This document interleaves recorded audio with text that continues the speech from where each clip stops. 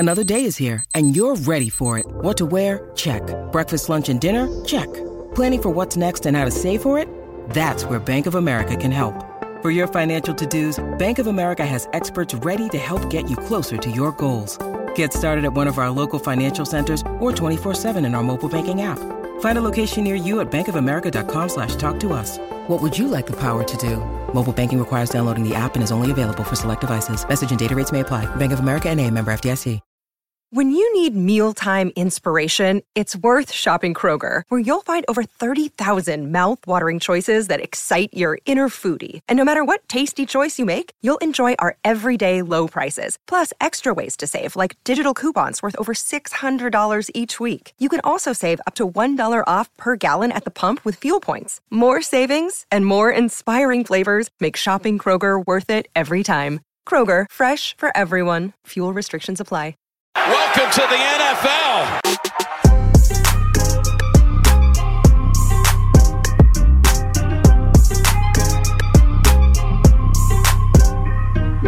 Welcome to the NFL, rookie.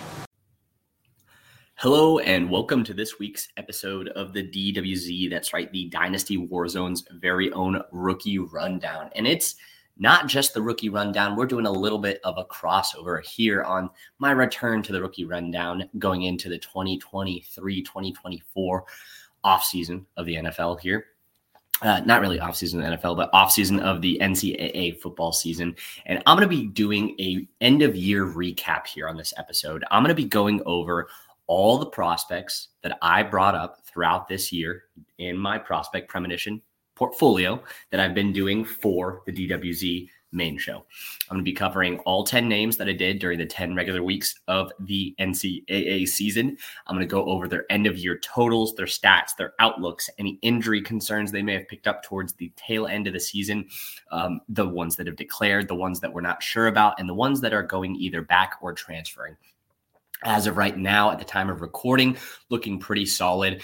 It looks like all but 3 of the 10 will be declaring for this year's NFL draft. One was a surprise return to college. One was kind of justified and makes sense. And the other one was actually a transfer.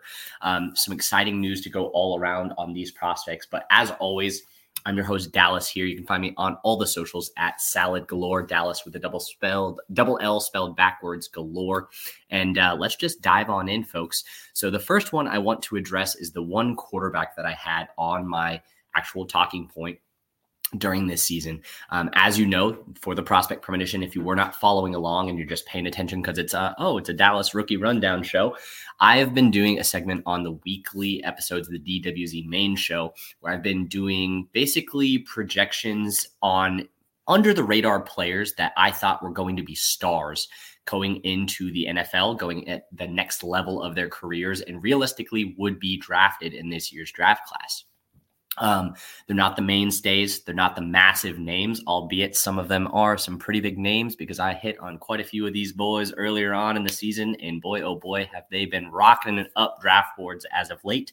But KJ Jefferson was the only quarterback that I had on there because I didn't want to talk about Caleb Williams. I didn't want to talk about Drake May. I could have talked probably more about the likes of Michael Penix or the likes of Jaden Daniels, but I feel like those are players that I should be paying more attention to closer to draft time during this offseason coverage. KJ Jefferson was an under-the-radar, big-bodied, big-armed quarterback in the SEC that was not being talked about a lot. Unfortunately, he is not coming out. And with him not coming out, his prospect likelihood of hitting at the next level or even remotely getting a shout out at the next level are slim to none.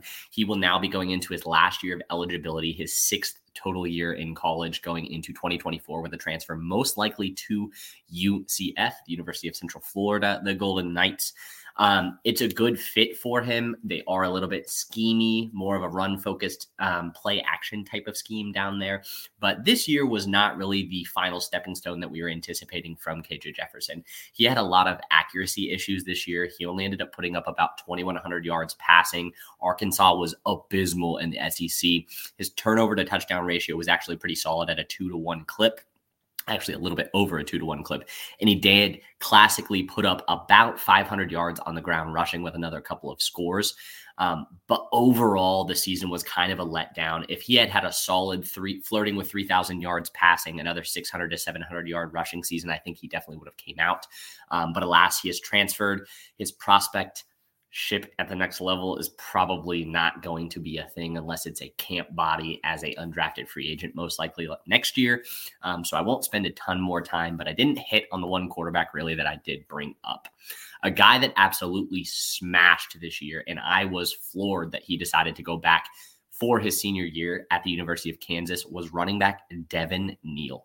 On just 200 carries, he put up 1,280 yards on the ground with 16 rushing touchdowns.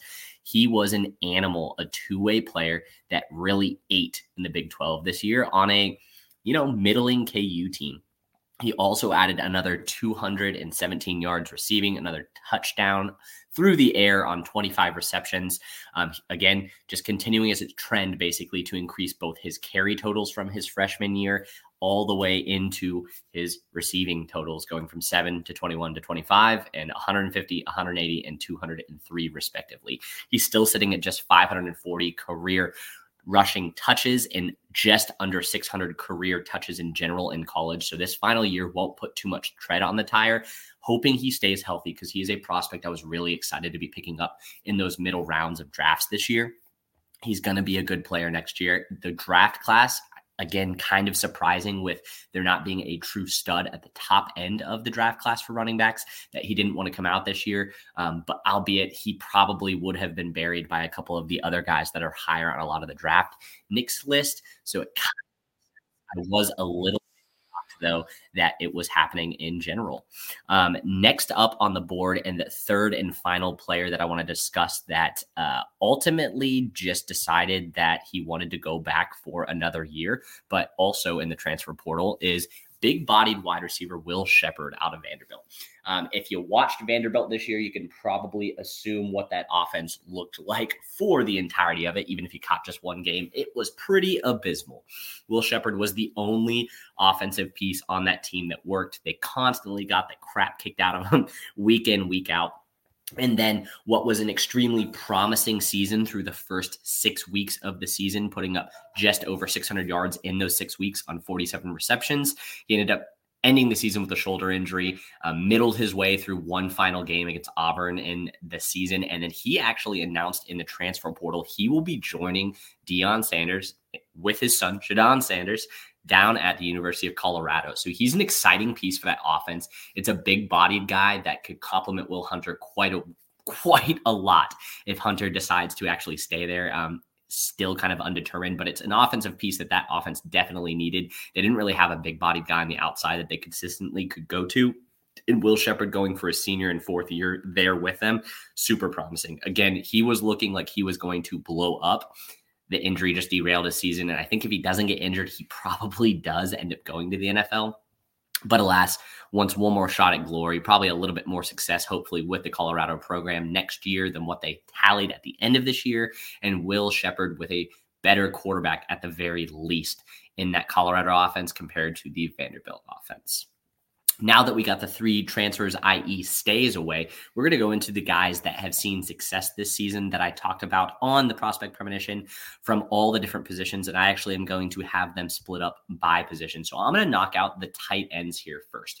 All three tight ends that I talked about this year will all be or have already declared for the NFL draft and all saw a very successful season for the respective teams. The first one I want to touch base on is Ja'Tavion Sanders. It's going to be fresh in people's heads what he was able to do in that loss to Washington in the Sugar Bowl in the CFP semifinal game this last week. Ended up reeling in 6 receptions for 75 yards, was a large portion of that passing game for Texas, who unfortunately was not able to squeak out a win against Washington, who looks absolutely unstoppable right now. But on the season, not including those 6 receptions, he was able to tally up 45 receptions for just under 700 yards and 2 touchdowns. He wasn't a touchdown monster, but between the 20s, he was the chain mover on third down every single time for this Texas offense. Quarterback play was a little bit suspect for the Longhorns this season. A lot of injuries played into that, and then a lot of inconsistent play actually from Quinn Ewers, who also will be going back to school for his true senior year here. So it's just a lot of question marks in that Texas offense. I think he's rightfully so getting out while he can. I don't love the long-term prospects of that Texas team right now. It's looking a little bit sketchy with how they're handling some of these big name players. And there's obviously going to be a lot of talent that's coming in pass catcher wise, but they will be losing 3 starters in the NFL, likely in the top 3 rounds of the NFL draft in Saunders, Worthy, and Wilson. Saunders, he's a little bit bigger than the kind of speedy guys that we talk about with like a Chickakwankwo or a Jonnu Smith. He's a little bit thicker, a little bit taller, but that's the type of play style that he has. He's extremely athletic, extremely good at moving those chains and separating on third down, like I said, and he's a pretty consistent blocker. So I'm excited to see where he ends up. He'll be a solid tight end 2, most likely on a team with a chance to eventually turn into a tight end 1. It's just the same type of situation you have. He's probably going to end up on a team with a solid vet that is not really going to give him the reins right in the get-go. It's kind of what we saw with a Jonnu Smith, kind of what we saw with a Chickakwankwo. That's the mold that I see with a Jatavian Sanders and a tight end, like I said, number 0 from the Longhorns that I'm excited to see at the next level. Successful season, 700 yards at the tight end position at any point in your career in college is nice, but especially back-to-back years with busting basically those stat lines. Very nice to see from the big guy. Another dude that fits that same type of mold, but more of the H-back, I guess people was what they would typically say just due to the fact that he's white, is Ben Sinnott from Kansas State University. Wildcat, put up very similar stat lines when it comes to receptions and yardage as Jatavian Sanders, 49 receptions, so 4 more than Sanders with another 40 yards, so 676 receiving yards. He also put up 4 more touchdowns. He had 6 passing touchdowns and 1 rushing touchdown on the season. He was a matchup nightmare. And like I was explaining to everyone on his episode, if you didn't listen to it, Sinnott is a guy that reminds me a lot of a do-it-all guy. He reminds me a lot of Hunter Henry coming out of the same conference in the Big 12. And he's a guy that if you need something on third down, he's probably got the most sure hands you could possibly have on your team. The Kansas State quarterback situation is finally going to right itself. Unfortunate that it's happening when Sinnott is leaving, but he's a guy that is going to immediately come in and be a difference maker at the tight end position for a team. Does that translate into tight end 1 numbers versus tight end 2? That I'm not positive on yet. We're going to have to see where he goes in the draft, but I was very happy to see him again pushing for those 700 receiving yard totals. That's pretty much the threshold for tight ends that I typically have, that 600 to 650 range. And then 6 receiving touchdowns is great, especially with the inconsistencies at quarterback that they were dealing with in Manhattan, Kansas. The other tight end and the final one on the list had the most middling stats, I would say, from a receiving yard standpoint, and that is Bryson Nesbitt, true junior. But this is the physical specimen. He's the guy that doesn't really fit the mold of tight end. He's probably going to be more of the Chase Claypool, the Dorial Beckham Juniors, that type of mold. He's coming in truthfully over 6'5" at under 240 pounds. So they could ask him to put on some more weight or could ask him to slim down a little bit, but he has an ability to get in and out of breaks that is not matched pretty much by anyone in this class at the tight end position, even Brock Bowers. Brock Bowers is a true do-it-all tight end. Bryson Nesbitt is much more of a gadget guy, don't get me wrong, but he has such a matchup nightmare ability given his size, speed, weight metrics that it'll be very exciting to see where he ends up this season. Same kind of offense, same kind of issues that K-State has is exactly what we were seeing and exactly what we got from Bryson Nesbitt as compared to Ben Sinnott. The Tar Heels only basically brought in 8 wins on the season. They went 8-5, did not look great down the stretch. A little bit of inconsistent play from Drake May, but that offense also doesn't run through the tight end. Drake May just has a tendency to look for him on third down, which is a common theme with the guys that I brought up earlier this year, is that they were the chain movers on third down. They are who the quarterbacks trusted because of the sure-handedness, which is the biggest thing for me. If you want tight end upside from a reception standpoint in fantasy football, you got to have sure hands. The droppers never last. And if you have questions about that, just ask Jacob Harris from the Rams how well that worked for him, even though he had the size, speed, weight combos. But that is the tight end position. I will then jump into the running back position. These are two guys. Both of them have declared. Both of them had gangbuster seasons. And the overarching metrics on these guys are what's really exciting.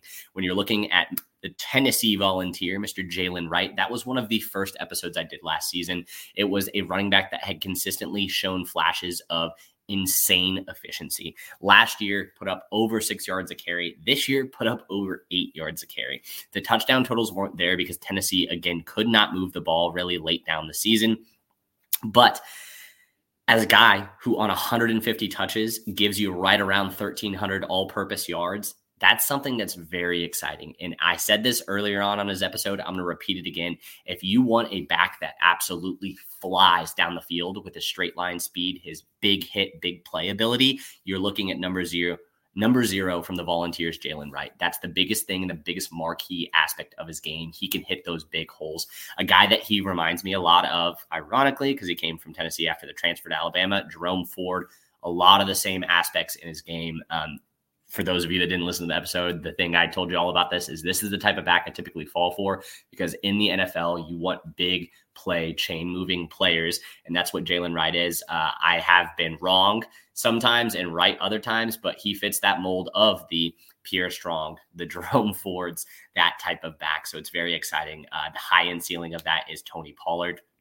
The low end ceiling of that is Pierre Strong, who's on his second team in 2 years. So it's just one of those things where it could work out very well for him. I'm excited to see where he goes, but he's got the most bottled up speed out of this running back class that no one is really talking about. The second running back is a much more prevalent guy in the eyes of a lot of teams, and that is Mr. Audric Esteem. 210 carries, 1,341 yards on the ground with 18 touchdowns for the Notre Dame Fighting Irish. He was a workhorse back for that team, and boy, oh boy, did he not disappoint. He also reeled in another 150 yards receiving on just under 20 receptions, sitting at 17. But you're looking at a guy that's going to give you basically double-digit touchdowns every year at the next level. Really consistent running back, really solid grinded out back, but also has surprising speed at 227 pounds. He's probably the thickest back with a good speed complement that is going to come out in this draft. Most of the big boys are concerning with their speed. So as long as he tests average and what you would expect from a back that's 5'11", 230 pounds, people should really be paying attention to where he lands. He's got a very physical play style. He tries to run through people a lot, but he's got the speed to work the angles on the outside if you ask him to. Very exciting back. I'm glad he did not go back. It wouldn't have made sense because, again, that Notre Dame program not having the best outlook long-term, especially with the offensive line. But boy, oh boy, am I excited to see where Mr. Audric Esteem goes out. Another success on the season, another one of the early guys I talked about, and a guy that really fulfilled his role as a grinded out, grinded in, every down player. Last two guys on the list, rounding out the top 10 for players on the prospect premonition list, are the two wide receivers left. The first one I want to talk about is Malik Washington, Virginia Cavalier. He is definitely going to be going to the NFL, puts up 110 receptions on an abysmal offense where he was the only option on the offense for a whopping 1,426 receiving yards, 9 touchdowns through the air. Big play waiting to happen in a not really a tight package, but like I said on his episode, he's got the most unique build probably at the wide receiver position because he's built like a running back. He's 5'8", 200 pounds, extremely thick lower body, extremely quick explosion in and out of routes.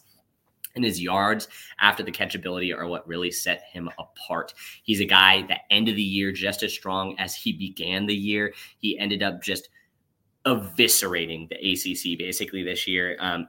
And again, these are in big loss games. A 55-17 loss versus Virginia Tech at the end of the season to cap out, still put up 14 receptions for 115 yards. Like I said, if you take away one performance against Boston College on September 30th, he would have gone 13 straight games with over 100 receiving yards.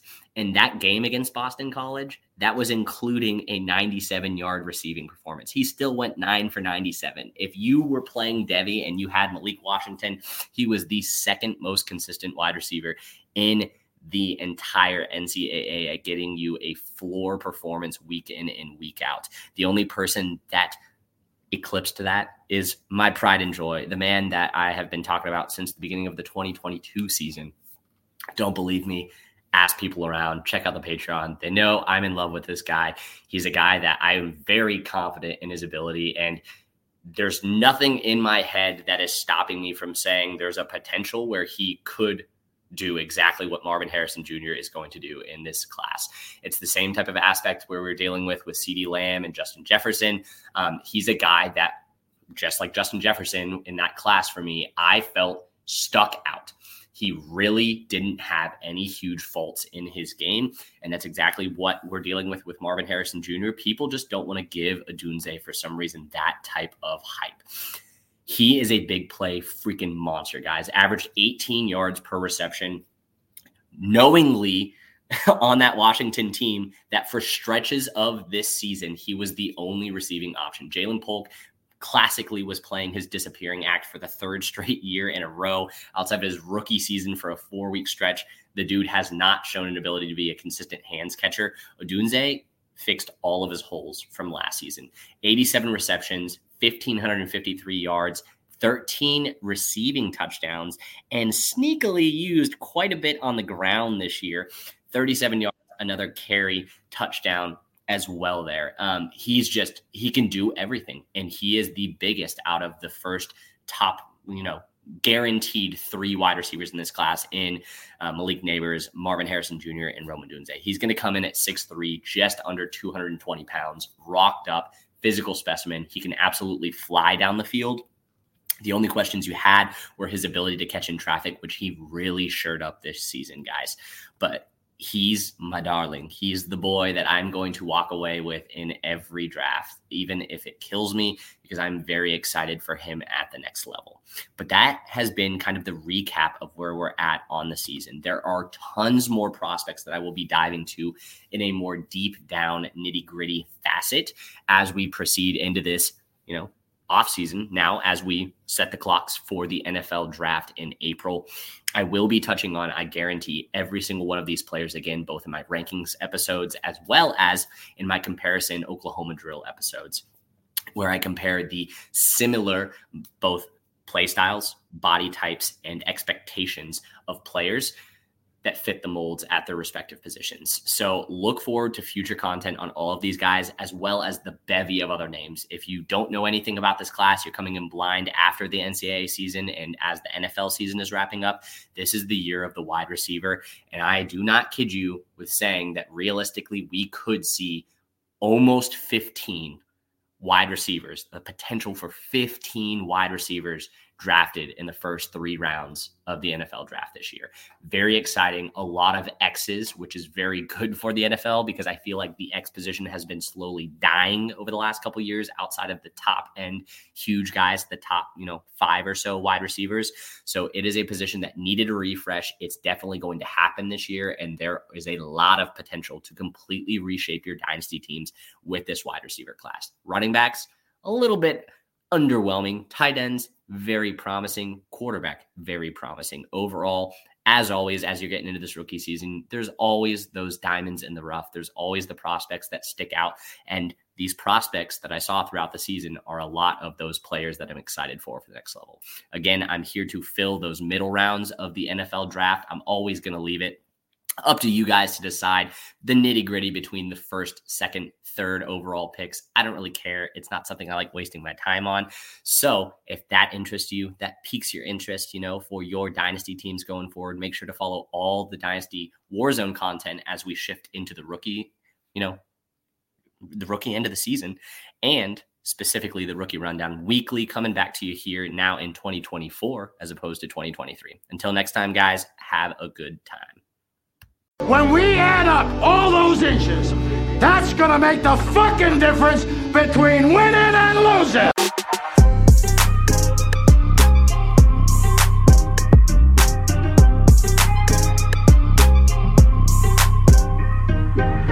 won a game yesterday. And if we win one today, that's 2 in a row. We win one tomorrow, that's called a winning streak.